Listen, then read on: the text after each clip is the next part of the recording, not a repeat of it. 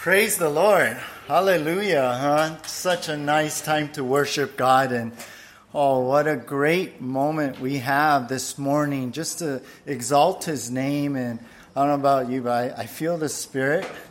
I feel God's presence here already and ministering to our hearts and just lifting us up. And that's so great because this is the Resurrection Sunday we celebrate as He lifts our hearts up. And hopefully, this morning will be a little oasis from your troubles and things going on in the world. And we could just come here and just be with Jesus. And so I'm just so excited to be here with you guys. And once again, happy Resurrection Day. And God bless you guys who are online too, connected right now.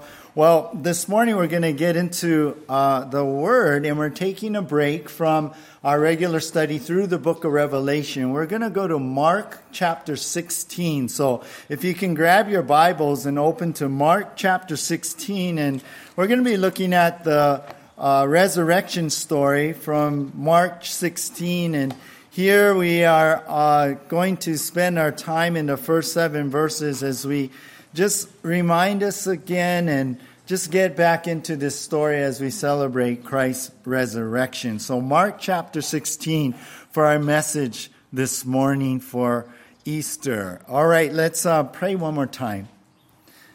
Lord Jesus, we just bask in the warmth of your presence right now, Lord.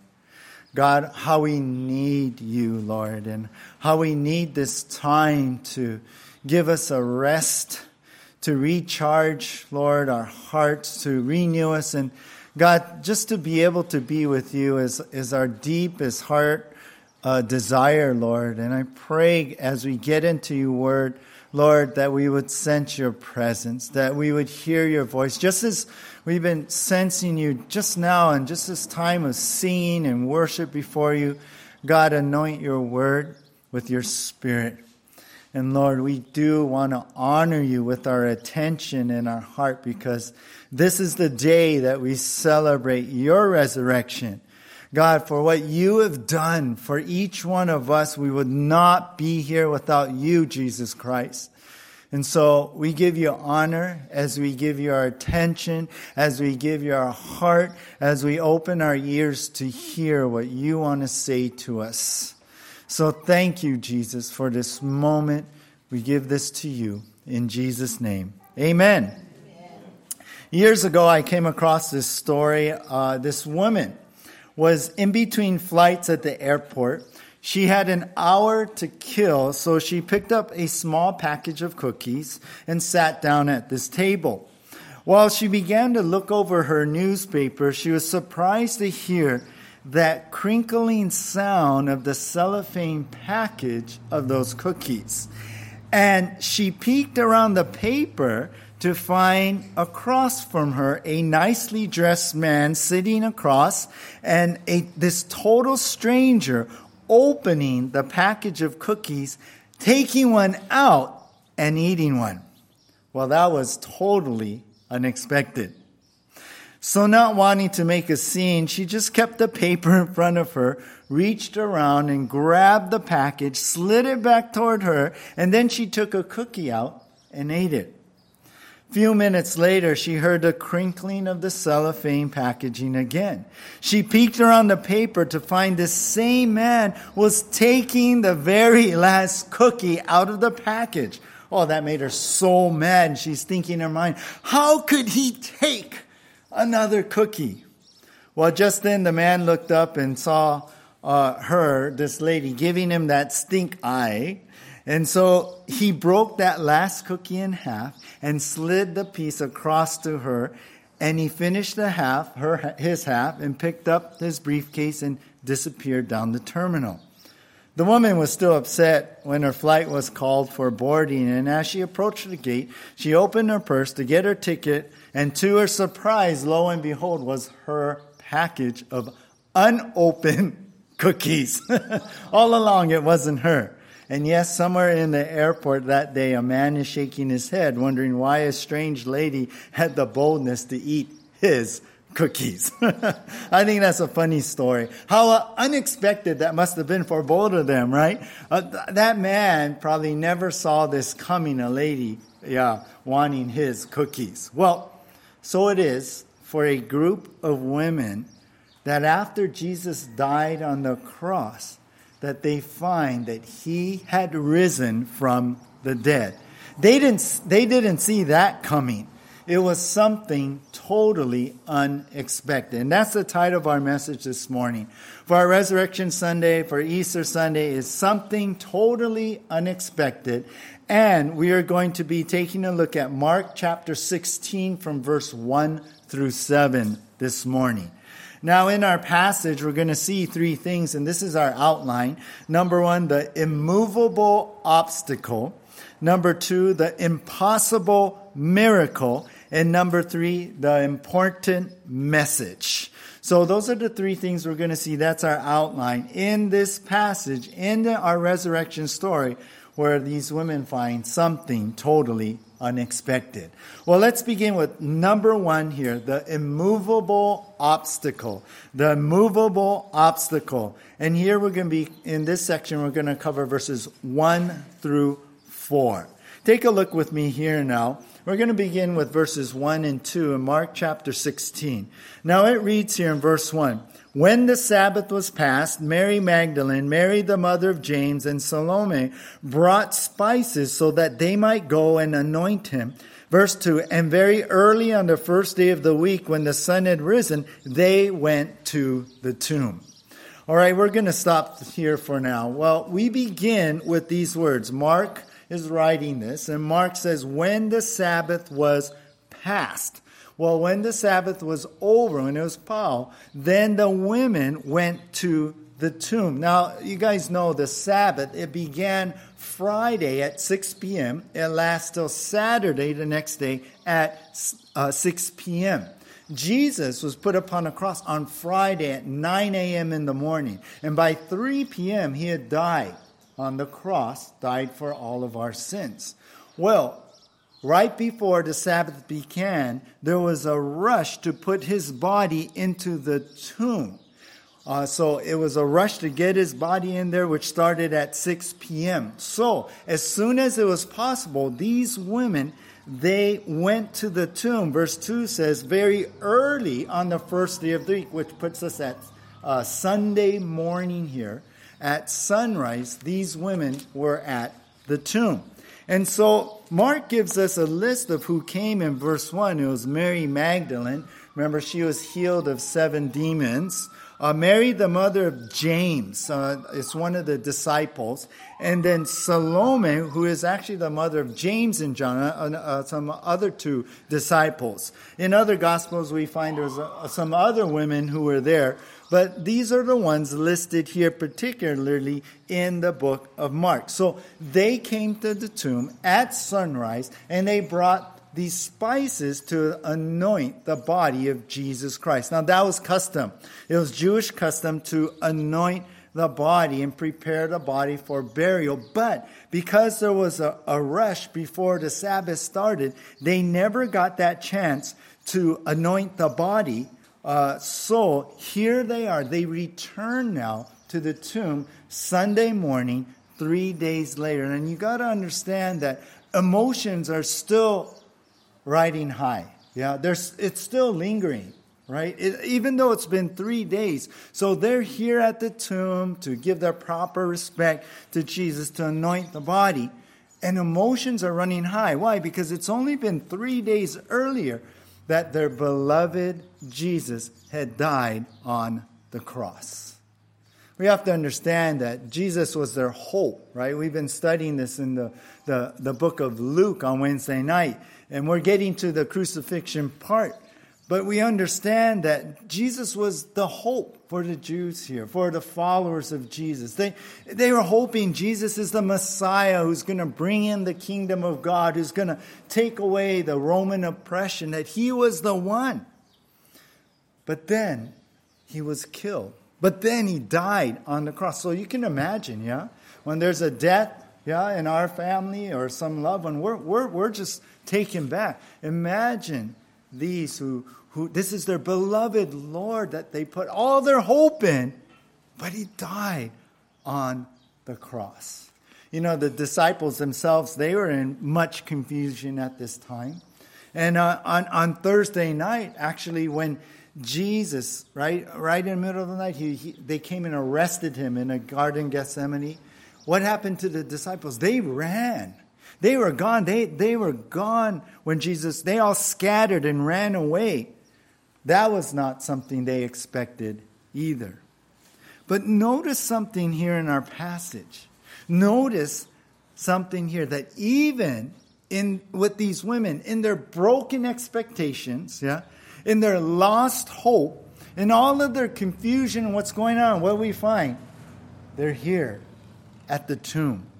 These ladies were still there at the tomb to give honor and respect to Jesus. You know what I wonder? Where's the disciples? Why aren't they there? But you really see the loyalty of these women. And you ladies are going, see, we're better than the guys. Oh, a bunch of wimps they are. No, just joking, But it kind of shows this heart that is in these ladies, right? These ladies were still there. You know what I think? Sometimes the greatest obstacle in our own life is broken expectations, When things don't go your way. When things don't go in the way you plan, and even with the Lord, even with God, even those broken expectations. And some people are like, forget it, Lord, I'm gone. Or the church, or I'm not coming to church anymore. Because of this, because of broken expectations.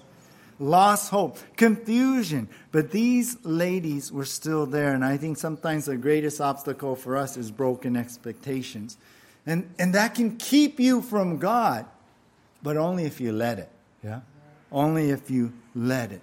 And these guys, they didn't let whatever happened stop them from being there very early, first thing, as soon as they can, to be at the tomb, even when their beloved Jesus had died. You know, I think about Habakkuk chapter 3, verse 17 and 18. Listen to this verse. I think it'll be on your screen too. But Habakkuk 3:17 says, "Though the fig tree should not blossom, nor fruit be on the vines, the produce of the olive fail, and the fields yield no food, the flock be cut off from the fold, and there will be no herd in the stalls," then Habakkuk 3:18 says, "Yet I will rejoice in the Lord. I will take joy in the God of my salvation." I love that heart, right? No matter what, Lord, I'm not letting go. No matter what, Lord, I'm going to seek you. No matter if I understand it or not. No matter if I'm confused, I'm going to be there because you are God. You are my God. And that's what I see with these ladies here in our passage in Mark chapter 16. Well, it goes on here. Take a look at verse 3 and 4. It says, "And they were saying to one another, 'Who will roll away the stone for us from the entrance of the tomb?' And looking up, they saw that the stone had been rolled back, and it was very large." As the women walked toward the tomb now, they started thinking, they started wondering, wait a minute. Who will roll away the stone at the entrance of the tomb? Now, back then, ancient tombs were like this cave, kind of carved out in the side of the hill, side of a mountain. But that was the tomb, so it was carved out. And for a door was this huge, round kind of stone, almost like a wheel. And it was actually, we saw this tomb in Israel, and it looked like there was even a track, a stone track on the bottom where it could be rolled. And so these women are wondering, well, who's going to roll away this very heavy, huge stone? They made them that way to keep like grave robbers out and everything and seal the tomb. They're thinking, well, how are we going to do that? They probably didn't even have a plan. They just wanted to be with Jesus. And so on the way, they're going, wait a minute. How are we going to get into the tomb to anoint the body with the spices? What are we going to do with that? Well, verse 4, when they got to the tomb, it says, looking up, they saw that stone door had been rolled back. They came through something totally unexpected. Somehow the heavy stone was moved back. The door was already open when they got there. Something totally unexpected happened. What seemed to them like this impossible problem was already solved when they arrived. What seemed to them was this immovable obstacle for them to get to Jesus and be able to anoint the body. It was already solved. How was that? Well, we know from a parallel passage in Matthew chapter 28 that there was actually, Matthew tells us, there's this huge earthquake. And this angel came down from heaven, the angel of the Lord, and the angel rolled away the stone and opened the door to the tomb. I kind of think the angel came and he took his finger, because they're very strong, and he just went, boop, and the stone went, yeah. Maybe it took a couple of men to move the stone. But the angel, he just, probably his pinky, yeah, just went, here, and went, and moved the stone, yeah.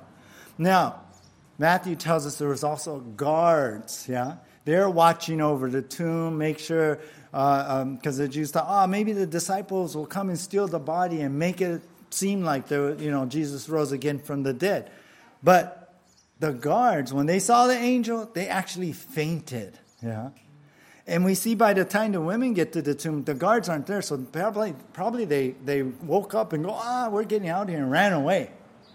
So you see that there was these obstacles in front of the women as they're walking to the tomb and thinking, what are we going to do? Well, when the women got to the tomb, the obstacle of the stone and even the soldiers guarding the tomb was all what? Taken care of by the Lord. It was all taken care of. So, here's what we see, and this is in this first section. Here's what I want you to get into your heart. God is greater than any problem or any immovable obstacle. Know that today. These ladies face a lot of things, obstacles, yeah? Guards, the stone. Oh no, what are we going to do? But God is greater than any problem. Let that sink into your heart. And any immovable seeming obstacle to you, God can take care of it. No worries. Amy Carmichael, a missionary to India, once said, "Let us look out for the angels when impossible things lie ahead. Think of impossibilities being turned into seats for angels." She writes that because in Matthew, the angel sat on the stone. I think when he opened the tomb and the angel sat on the stone and sitting there, the angel probably waved to the guards and said, "Aloha," and then they probably fainted, at that. Yeah. But she says, let us look out for the angels when impossible things lie ahead. Think of impossibilities being turned into seats for angels. Have we not a wonderful God? And isn't that true? Have we not a wonderful, powerful God? Don't ever think God will be stopped in doing His will, in doing His work because of problems.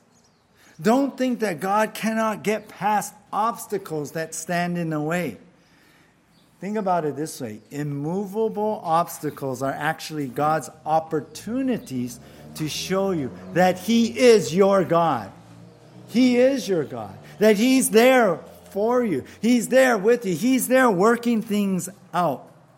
So no worries if you get that obstacle. No worries if there's a problem.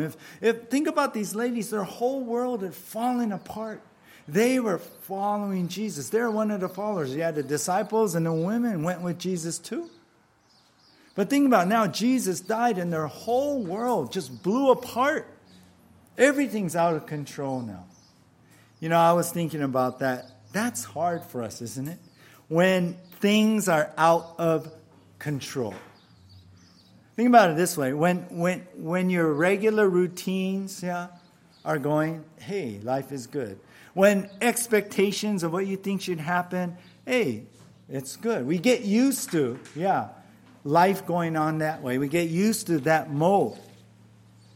When life is predictable, we feel secure, don't we? We feel, oh, okay, we're all right. We can make it. But when things don't go the way we like, when things don't run smoothly, when things get hard, then it's like, oh, God, what's going on? What's happening? When things happen where there seems like there's obstacles blocking us from our happiness, blocking us from what we think should happen, blocking us from what we think God should do, we're like, we're confused. Lord, I prayed. Lord, I went to church. Lord, I've been seeking you. What's going on? What's happening? We were following you and then this happened? I don't understand. But when things like that happen, know that God, He can move those immovable obstacles. He has the power. He can work. And just because it's there, it doesn't mean God is not working. You know what we got to do? We got to run to God. These guys went to the tomb no matter what. Yeah, we got to run to Jesus. We got to take refuge in God. We need to, like the psalmist said, go to the rock. Yeah, that is higher than us, where we can swim there and find safety on that rock. That's what we need to do. And I like these women. No matter what, they went there thinking that's where Jesus is. We're going to go. And we need to have that same loyalty. And if you do that, guarantees you will see something totally unexpected go on. All right, so we see number 1, the immovable obstacle. The immovable obstacle. Number 2 in our outline is the impossible miracle. The impossible miracle. And here we're going to look at verse 5 and 6. Verse 5 and 6. Take a look at verse 5. And entering the tomb, they saw a young man sitting on the right side, dressed in a white robe, and they were alarmed. Let's stop there for a moment. Now, when they saw this, when they came upon the tomb and the stone was rolled away, they went and peeked inside. And when they were like peeking inside, they saw this young man, and this young man was dressed in white. He dressed up for Easter, yeah, just like all of you fine people dressed up. Yeah, rest of you, it's okay. No judgment. There's grace. No, just joking. But here's this young man dressed in white. You know who this was? This was an angel. And the dressed in white was the glory of heaven shining out from him. So here's this angel now. And the angel is sitting, we read on verse 5, on the right side of where Jesus was laid down on this like a shelf kind of thing in the tomb. And so they look in, here's this young man, and then look in verse 5, it says at the end, and they, the women, were alarmed. They were in shock. They were wondering, wait, what's going on here? Where's the body? And what? An angel? What is this? So they're totally alarmed. Can you imagine like them peeking in and expecting the body? I mean, already they're like, whoa, what's going on? They look in, and all of a sudden, there's an angel, and the body's gone. Could you imagine, like, if someone snapped a picture on Instagram, their face, you know? Like, what is going on here? What's happening? Well, look at verse 6. And he said to them, do not be alarmed. You seek Jesus of Nazareth, who was crucified. He is risen. He is not here. See the place where they laid him. So the angel responded to their alarm. They're shocked there. And he says, hey, don't be alarmed. Don't be shocked here. Some other passages in like Matthew, Mark, the angel's like, don't be afraid here. Don't be in fear of what's going on here. No worries here. I know you've come. You seek Jesus of Nazareth, who is crucified. In other words, you're looking for Jesus. You're looking for his lifeless body, the one who had died 3 days ago. No, don't worry. Don't be alarmed. Angel's like, guess what? Guess what? He then says, he has risen. He is not here. Matter of fact, go look at the place. See the place where they had laid him. See for yourself. See with your own eyes. See that, look, the body is gone. See that means Jesus is alive. He is risen from the dead. Oh, see, look at this. This is something totally unexpected. The empty tomb without the body of Jesus says that Jesus is risen from the dead.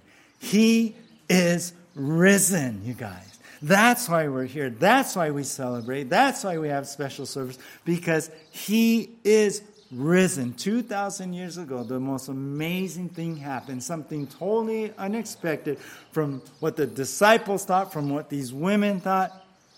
He is risen. Jesus is alive. Amen? It's been said that the stone was not rolled away to let Jesus out, but to let the world in and see that the tomb is empty. So it wasn't like the angel moved the stone so Jesus could come out. That's not what we see in the Gospels. He was already gone. He was already resurrected. It was so that we can go in and see the empty tomb. And we have this account in front of us in Mark just for that fact. We're reading what happened here so we can take a peek ourselves into the tomb and see the same thing.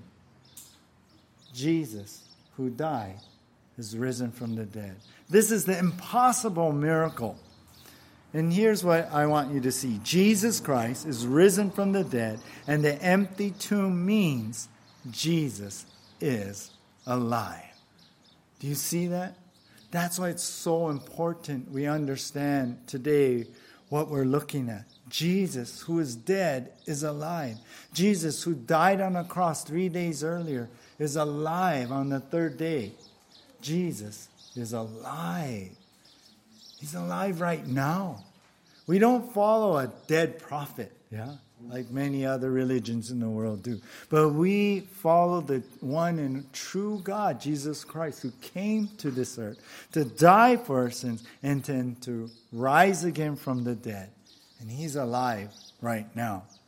Now, I want you to understand a little bit more what this empty tomb means.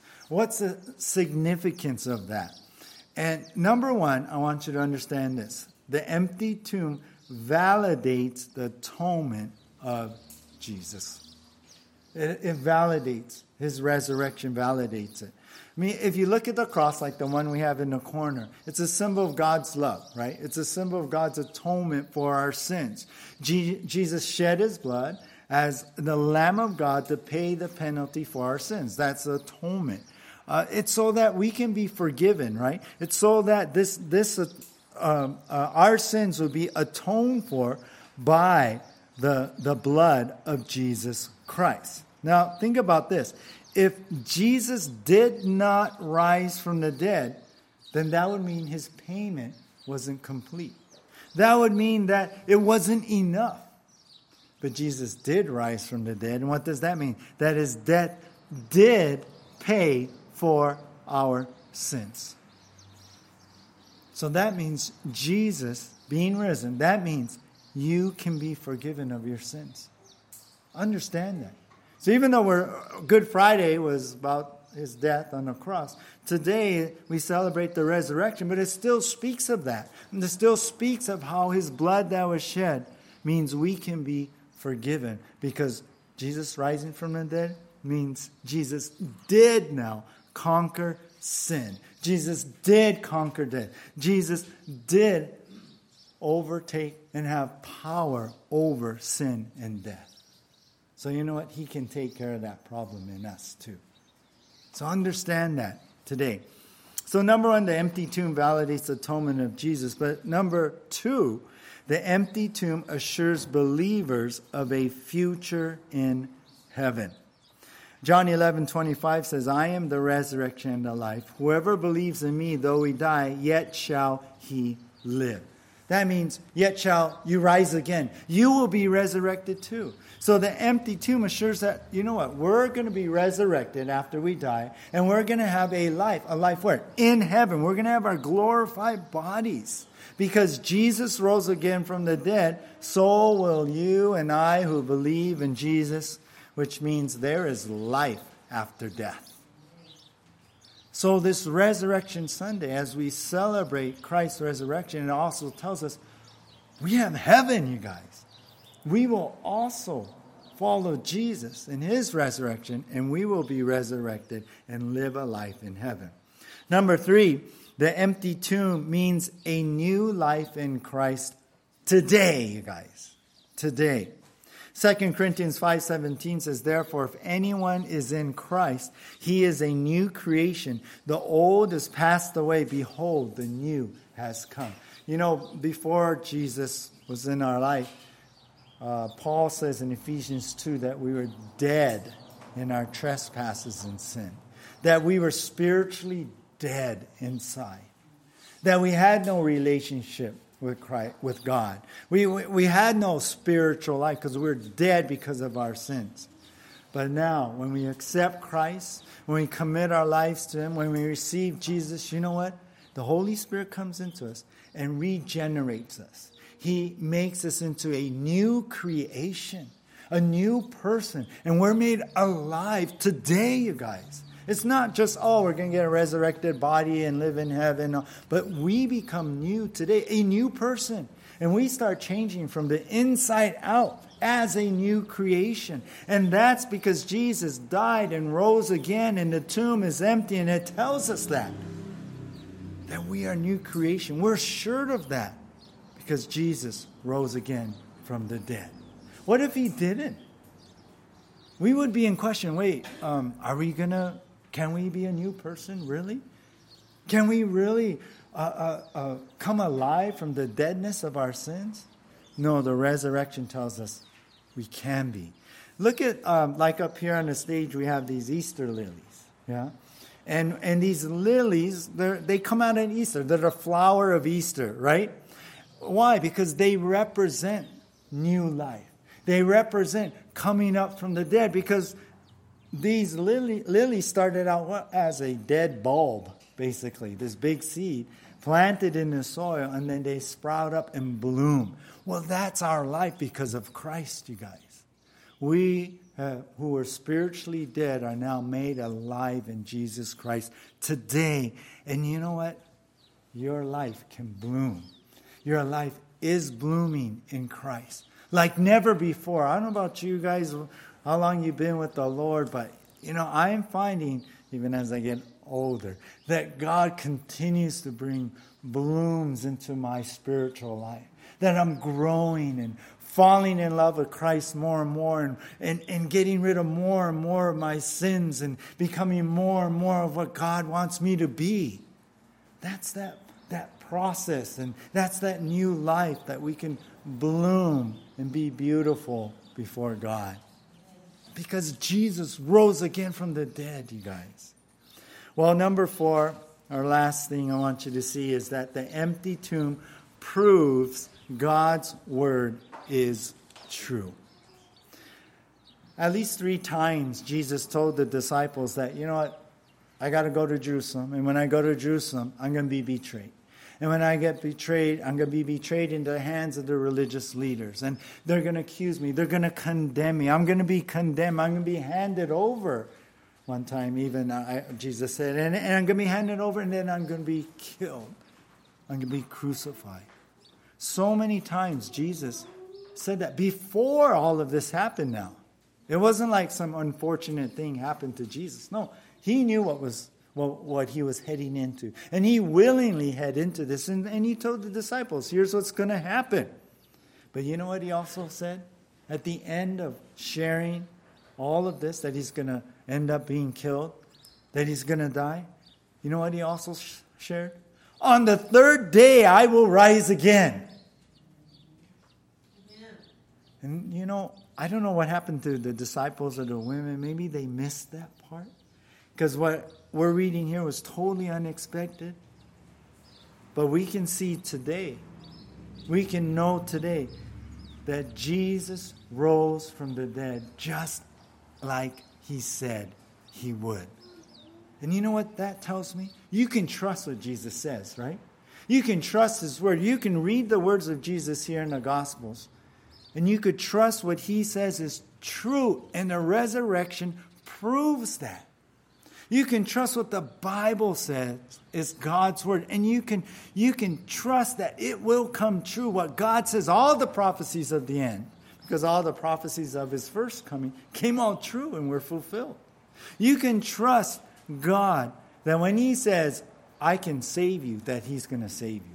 You can trust God when he says in his word that I can free you from the bondage of sin, that he's going to do that. You can trust God that I have heaven for you and I have it ready for you. You can trust that that is true for your future. Your future is secure. You can trust God that what he promises will come true. That if he's going to be with you and never leave you, you can trust in that. That he's going to help you, you can trust in that. That he's going to change you, you can trust in that. You can trust all of God's teachings. You can trust all of God's promises to be true. You know why? Because the resurrection proves that Jesus, his word, is true to us. That's why. There's so much we can see. There's even more stuff, but I just want to give you those 4 that you can trust Jesus and all these things, and you can trust whatever he says. If he says, hey, I'm going to rise again in 3 days, on the 3rd day, you know that's going to happen. Someone wrote a little kind of a fun little thing talking about when Joseph of Arimathea, who had supplied the tomb for Jesus, remember, and he made it available to put Jesus' body in there. Well, another person had pulled him aside. And that other person pulled him aside and said, Joseph, you know that tomb, it's so beautiful. It's so expensive and costly. This hand-carved tomb. Why would you even think about giving it to someone else to be buried in? Well, Joseph just smiled and said, why not? He said he only needed it for the weekend. I like that one. Will you hear today the angel's invitation? I mean, he invited the ladies, come, look, don't be alarmed. Come in, see the place where they had laid him, but the body's not there. Jesus is risen from the dead. Jesus is alive. Will you also hear the angel's invitation inviting you to come and see the empty tomb and understand what all that means? To see that Jesus has risen from the dead. And you know what? Jesus can rise in your heart and in your life and give you new life today. That's our Jesus. That's our Jesus. And you'll find something totally unexpected. Well, let's go to number 3 here. The important message. The important message. We have number 1, the immovable obstacle. Number 2, the impossible miracle. And now number 3, the important message. And this verse is one of my most favorite verses in the Bible. And let's see why. So verse 7, it says, but go, tell his disciples and Peter that he is going before you to Galilee. There you will see him just as he told you. So the angel now gives these women a little bit more instruction. And this is from Jesus himself. So the angel is passing this message on to these women. And so the angel says, go tell the disciples. Basically, tell the disciples what you've seen. You've seen an empty tomb, no body there. You've seen the stone rolled away. You see me, an angel, giving this message. What? Go tell the disciples that he is risen. Jesus is alive. He's not dead. And then the angel, with this message from the Lord, said, tell the disciples, look at the rest of verse 7. It says that Jesus, he's going before you in Galilee. In other words, he's going to go and meet you in Galilee. Right now, they're in the area of Judea. Jerusalem is where Jesus died and was buried, is in Jerusalem. It's in the southern county, so to speak. The northern county, we would say, is like Galilee in the north. And so go to Galilee. Go back home over there. And Jesus, he'll meet you there. And he'll meet up with you just as he told you. And Jesus, that was another thing he predicted. After I rise again, meet me in Galilee. And I like how the angel's like, you will see him there. Let the disciples know that, hey, when you go over there, you're going to see him too. You're going to see him alive. So the message went to the disciples that Jesus wants to meet them. You know what he's saying? The message is saying, hey, Jesus is saying he wants to see you. Jesus is like, I want to see you guys. I want to meet with you guys. To me, that's something maybe unexpected totally for these disciples because they had abandoned him, right? They ran away when Jesus needed them the most.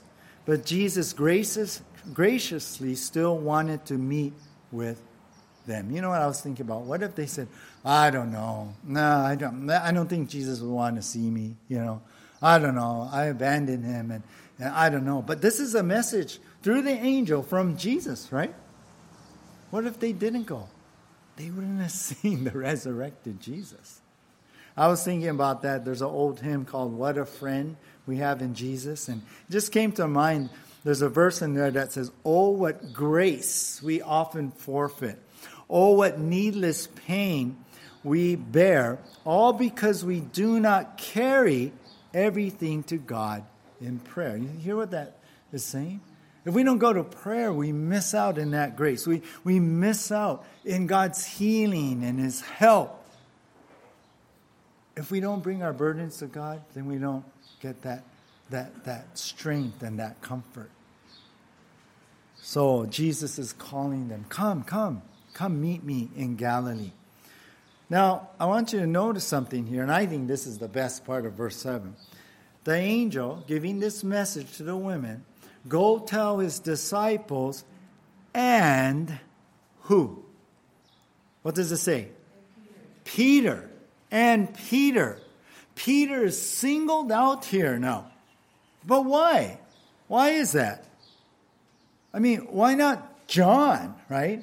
Actually, John was the only disciple who was at the foot of the cross, right? John and Jesus' mother Mary. We read that in the Gospels. Why not sing out John? Because he seemed to be the only faithful guy. All the other disciples ran away. What about Peter? Why not James or one of the other ones? Why Peter? You know why? Because after Jesus was arrested, Peter was the one who really failed Jesus the worst. You know why? Because he openly denied Jesus. We know the story, right? And not just once, not just 2 times, but 3 times. He openly denied Jesus. And on top of it all, on the last night of Christ's life, and during the Lord's Supper and after, and Jesus was talking, Jesus specifically warned Peter, hey, you're going to deny me 3 times. Peter's like, no way. All the other guys, they're going to fail you, but not me, Lord. I'm committed. I'm loyal. I'm not going to do that. But who was the one who did? Peter. It was Peter. Peter denied the very Son of God. He did the worst thing ever. Can you imagine how Peter was feeling? Yeah. I mean, the disciples probably felt bad, but this was a good message. Hey, Jesus is going to meet you there. But probably Peter thought, he was probably the one that was saying, I can't go. No ways. I did the worst. Yeah. No ways. He doesn't want me there. No ways. Imagine how he was feeling. He must have been so depressed. Yeah. I mean, you guys know, right? When we sin before God and we have that regret just eating us, yeah? And think about Peter. He can still hear Jesus saying, hey, Peter, you're going to deny me. And that's just playing in his mind and just pushing him down and crushing him in his guilt and in his pain and in his sorrow and regret. In Luke chapter 22, verse 62, it says that right after he denied him the 3rd time, it says, Peter went out and wept bitterly. That's how we know that, he was in the dumps in all of this. But isn't it great that in this message sent to the disciples, the angel says, hey, go tell his disciples and Peter. Not but Peter, but and Peter. Have you felt that kind of shame, that guilt? Have that regret? Maybe you feel that this morning. Maybe you're connected online and you're just desperate to hear from God because you're just being buried under that guilt and remorse. Perhaps you're just wanting to hear something from God. But guess what? As it was with Peter, God is speaking to you. This is the important message. This is maybe something totally unexpected, but Jesus is calling out to you. Here's what I want you to see. Our last point for this morning is this. Jesus reaches out again, for God is a God of second chances. Isn't that great to know? God is a God of second chances. How many times have we failed the Lord? How many times have we sinned? But you know, His blood covers all of our sins. And here's Jesus calling out to Peter, specifically naming him, Peter, come. Peter, come. Meet me there also. Jesus reaches out again, for God is a God of second chances. You know, I read about this young driver in Idaho, and she was driving this car in the neighborhood, but she was going around and around the block in reverse. She had the gear in reverse. She was just going backwards, around and around and around. Well, when the police finally stopped her, she explained that her parents had let her use the car, but she put too many miles on it. So she said, I'm just trying to unwind some of it. Yeah, that's why she was going reverse, right? And we know that doesn't work, right? The mechanics of you know how the dial works, you can't reverse the miles, right? But don't you wish sometimes in life we could? Don't you wish we could go back and reverse and do things over? Don't you wish that in our mistakes and failures we can do over again and do them better? But we can't. We cannot. But you know what we can do? Is we can go forward. We can move forward in Jesus, because He can forgive us and He can give us a second chance, because God is a God of second chances. So perhaps you're here or connected online, and perhaps your heart is aching because of your failures. Perhaps you had prayed to receive Christ years ago, but you wandered away. And you got caught up in the world. Or you got caught up in your own sins that Christ has actually had freed you from. And you're back into that old life. And you want to come back. Will Jesus receive me? How can He? How can He receive me again when I had asked for prayer and He helped me and He saved me? But now, look, I made a bunch of mistakes again. I'm back in this old life. Will He receive me? Let me tell you, yes. Because God is a God of second chances. And Christ's blood covers all of your sin. And Jesus can forgive you and will forgive you if we only come to Him, confess our sins, and repent of our sins. That's all we need to do. Just as it was for Peter, so it can be for you. And on this resurrection morning, we see that Jesus rose again from the dead. And that His love is still reaching out to the disciples who they were His guys and they ran away. But just say, no, come. And He wants to bring them back. So He can do that for you too and give you a second chance. I'll close with this. When Thomas Edison was working on a new invention called the light bulb, a whole team of guys, it took them 24 straight hours to, after all the research and experiments, put the first light bulb together. 24 hours. They worked super hard on it. Well, Edison happened to pick a young boy helper who was helping out there to carry it upstairs from the lab to present to the world. Carefully, he went up, but he was nervous. And you know what? He accidentally dropped it. Well, it was back to the drawing board, as we say. Another 24 hours, they went and worked on another one, and they built another one.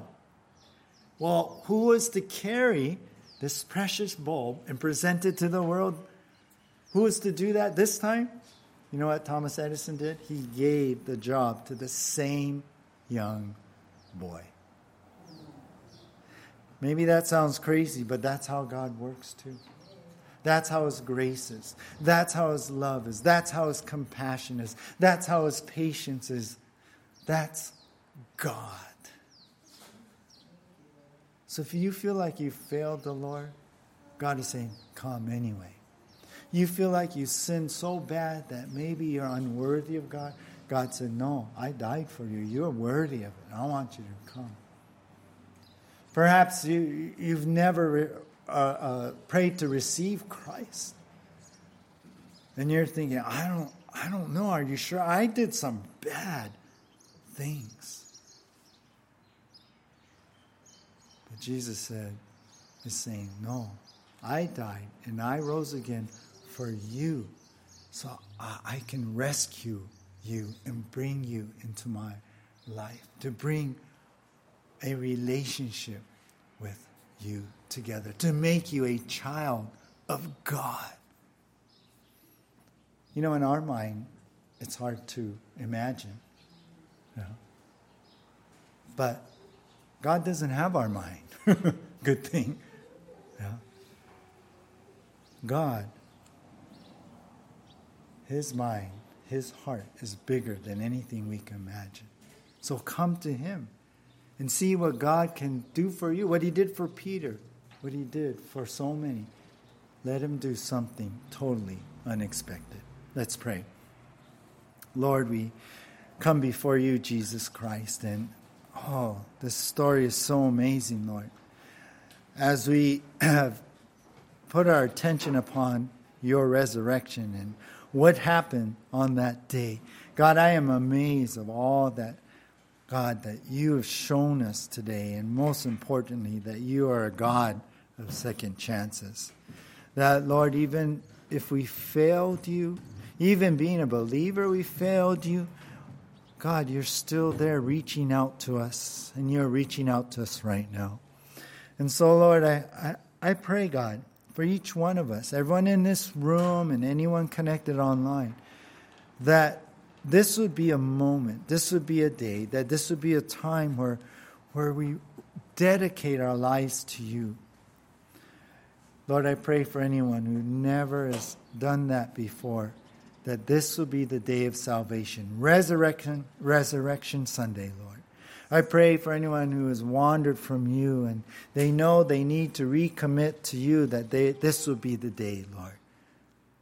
And God, I pray for the rest of us, Lord, that we would understand, Lord, how great the resurrection is.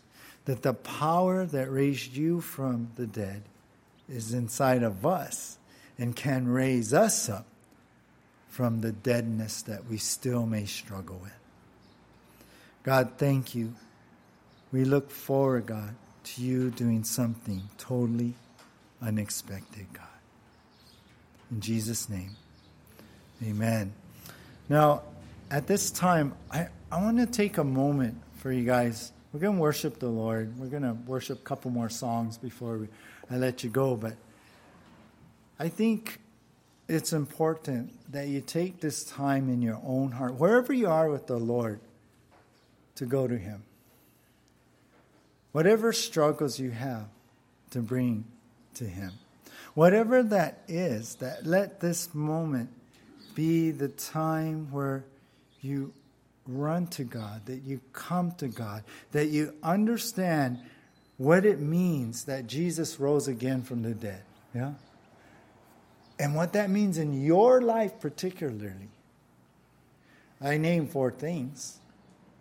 Perhaps God is speaking to you about that right now. Let's go before the Lord, and give Him our heart. Let's stop living like in the past before the resurrection. But let's live in the now, that Jesus is risen from the dead and He's alive today. So let's bring those things to the Lord. And for those of you who need to recommit your life to God, go to Him now. Those of you who never received Christ, let's come before Jesus right now. So let's worship Him.